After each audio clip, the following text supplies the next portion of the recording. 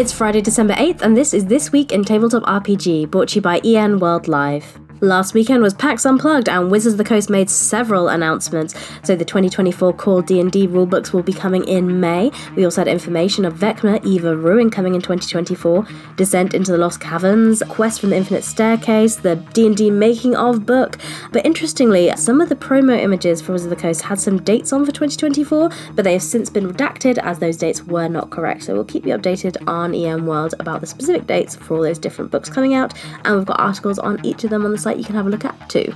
Paizo and Humble have partnered for the Pathfinder 2nd Edition Legacy Bundle, which has 25 rulebooks, adventures, maps, and tokens that you can pick up for just $25, so check over to Humble to pick up that bundle deal. MCDM's new tactical TTRPG has launched on BackerKit and hit $1 million on the first day of the crowdfunding campaign. The crowdfunding campaign is currently live for this brand new system, so you can check it out there. Catalyst Game Labs have announced a reprint of the original cyberpunk meets urban fantasy role-playing game, Shadowrun 1st Edition. It is available currently as a print-on-demand product on DriveThruRPG, but if you want an offset print run, now's your chance.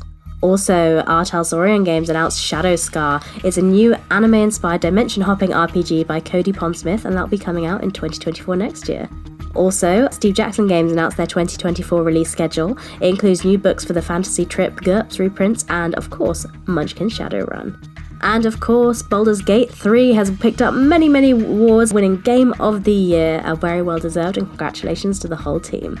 If you'd like to hear these stories discussed in more detail, you can listen to Morris's unofficial Tabletop RPG talk show, or you can read all about it at enworld.org.